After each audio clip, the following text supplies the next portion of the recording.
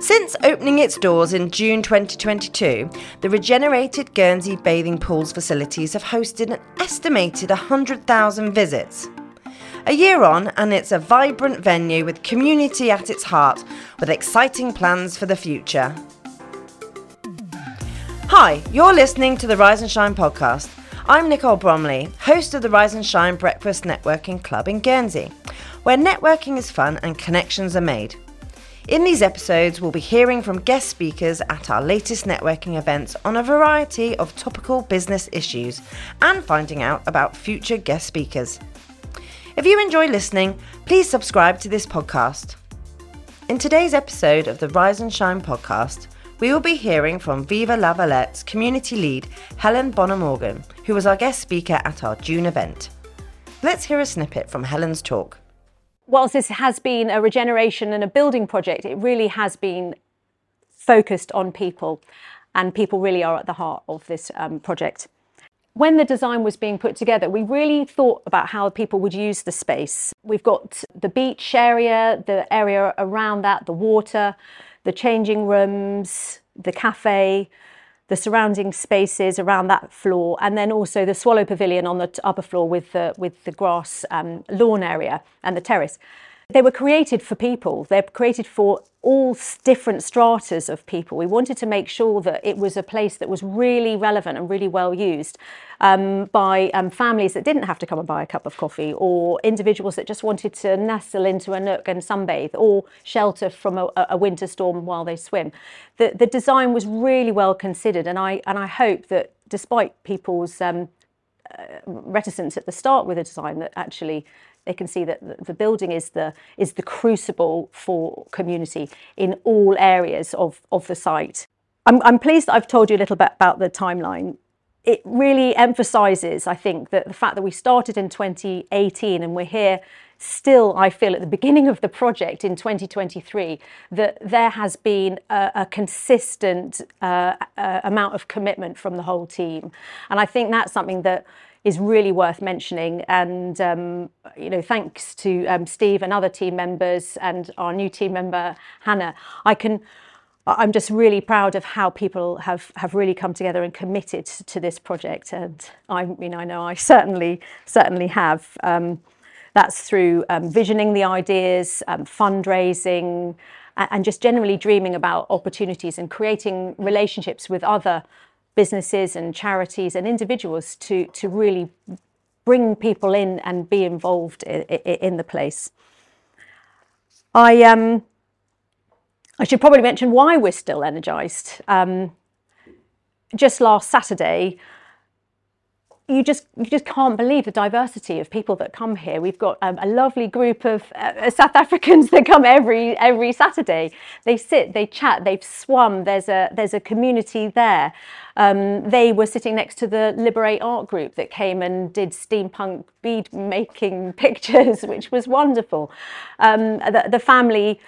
An elderly couple from Kobo came. They hadn't been before. They brought their friend from Australia. They said, we come because our son comes every Saturday morning. His wife works in town in retail and he needs somewhere to go. And I thought, that's Flat White and Bacon Batman.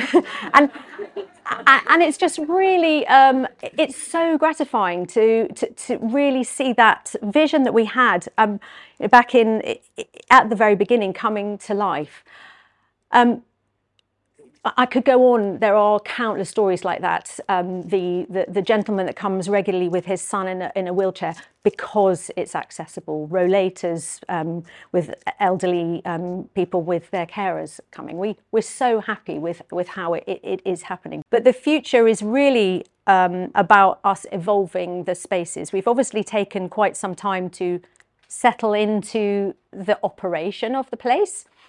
We've not gone in a straight line. We didn't decide, okay, this is how we're going to rent it out. It is going to be this and so on, because that wouldn't have been a part of the way we work.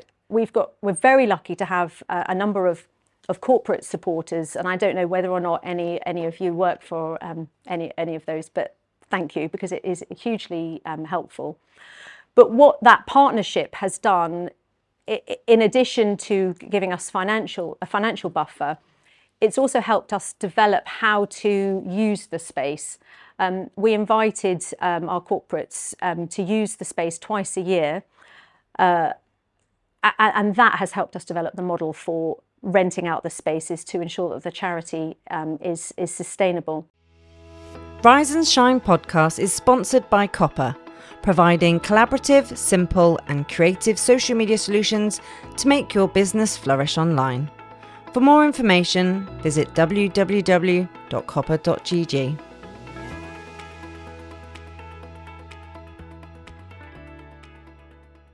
I used to work in the Guernsey Cheshire Home, and actually the reason I got really excited about the project when Dave got in touch with me was that when I was activities coordinator there, I used to bring Angela, one of the elderly residents there, to the aquarium to buy fish food. And when we would come down to the pools to see this amazing view, and to see how much of a cul-de-sac the area was, and that there was nowhere to have a cup of tea in the winter, and that if it had been open, there was no way of her using her electric wheelchair to get up into the kiosk. That memory lived long. So when she and the Cheshire Home came after the assisted access ramp was built, and she travelled with another 2 residents all the way down to the water's edge and burst into tears and said, I can't believe it. That is my favourite memory, because I knew that family at the Cheshire Home since I had worked there since 2012. And to come in 2022 to be able to include and give visibility to more people with physical challenges that was the moment where I thought, oh, this is great. It's not perfect, we know, but we've created, with the help of AD Sarche's huge swim last summer and so much philanthropic and community fundraising, there is a ramp that can include people like Angela, which is very, very special. Towards the end of the event, I posed this question to Helen. What can you offer local businesses in the way of event space? And do you have a variety of pricing options depending on the business? In other words, a charity, a self-employed person, or a larger financial firm? That's a fantastic question, because it's one that we have wrangled with over this year. Being a charity, we obviously want to ensure that we're sustainable. I mean, that was one of the things that we didn't want to become, as a charity that it ends up going back cap in hand to the community regularly. So we have actually, through our corporate supporters, been able to offer the Swallow Pavilion regularly to other charities on a totally free basis. And the list, it goes on from the Dyslexia Day Centre. Liz came with the Eelgrass project, which was a group of stakeholders that came together to talk about eelgrass. There's a long list of charities that we've been able to give it to.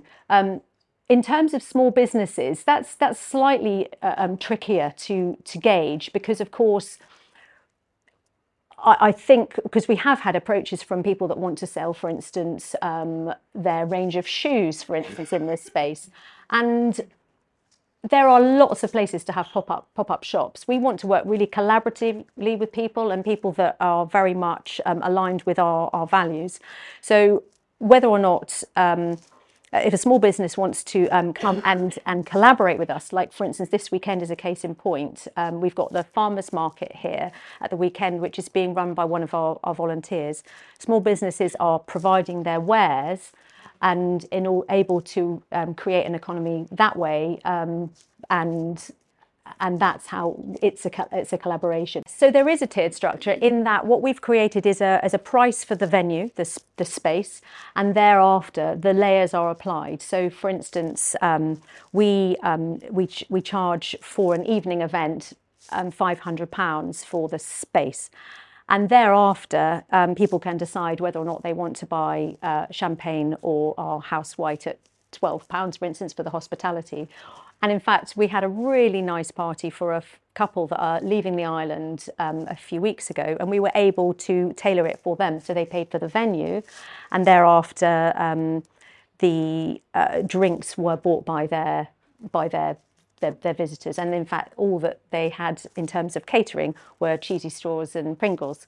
Whereas we might, for a corporate event, they'll say, okay, we want to get Daniel Green in to do fine canapés. So in terms of that, yes, for entertainment.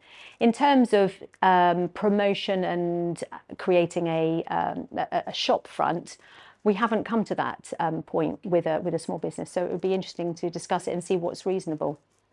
Next month, we'll be hearing from Tim Longley, a successful entrepreneur who turned redundancy into an opportunity to follow his passions.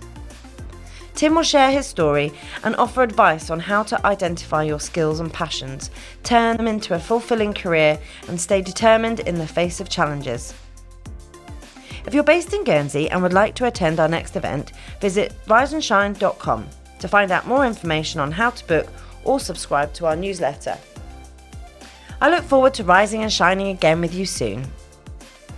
Rise and Shine, where breakfast networking is fun and connections are made.